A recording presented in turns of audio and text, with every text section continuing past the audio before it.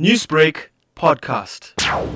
We are part of the command centers in the municipality as well as the King Cetshwayo District.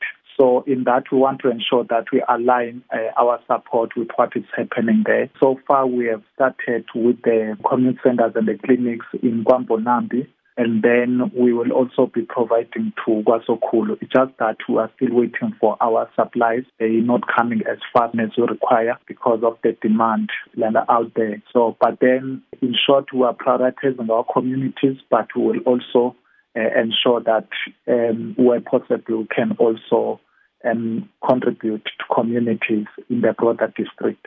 As part of that, then, in addition to these community clinics and health centers of Mbonambi and Hlabane, we are also working with the health department in the district because they are, as we are rolling out, as the program for testing is being rolled out, there is more need at that level. How has this initiative benefited the community so far? Because there is such a great shortage in the clinics, so which actually means that as people go to these centers, then it means the centers will be able to respond, in terms of sanitizers, in terms of the masks.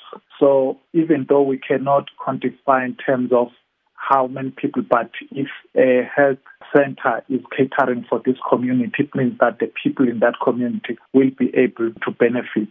Newsbreak, Lotus FM, powered by SABC News.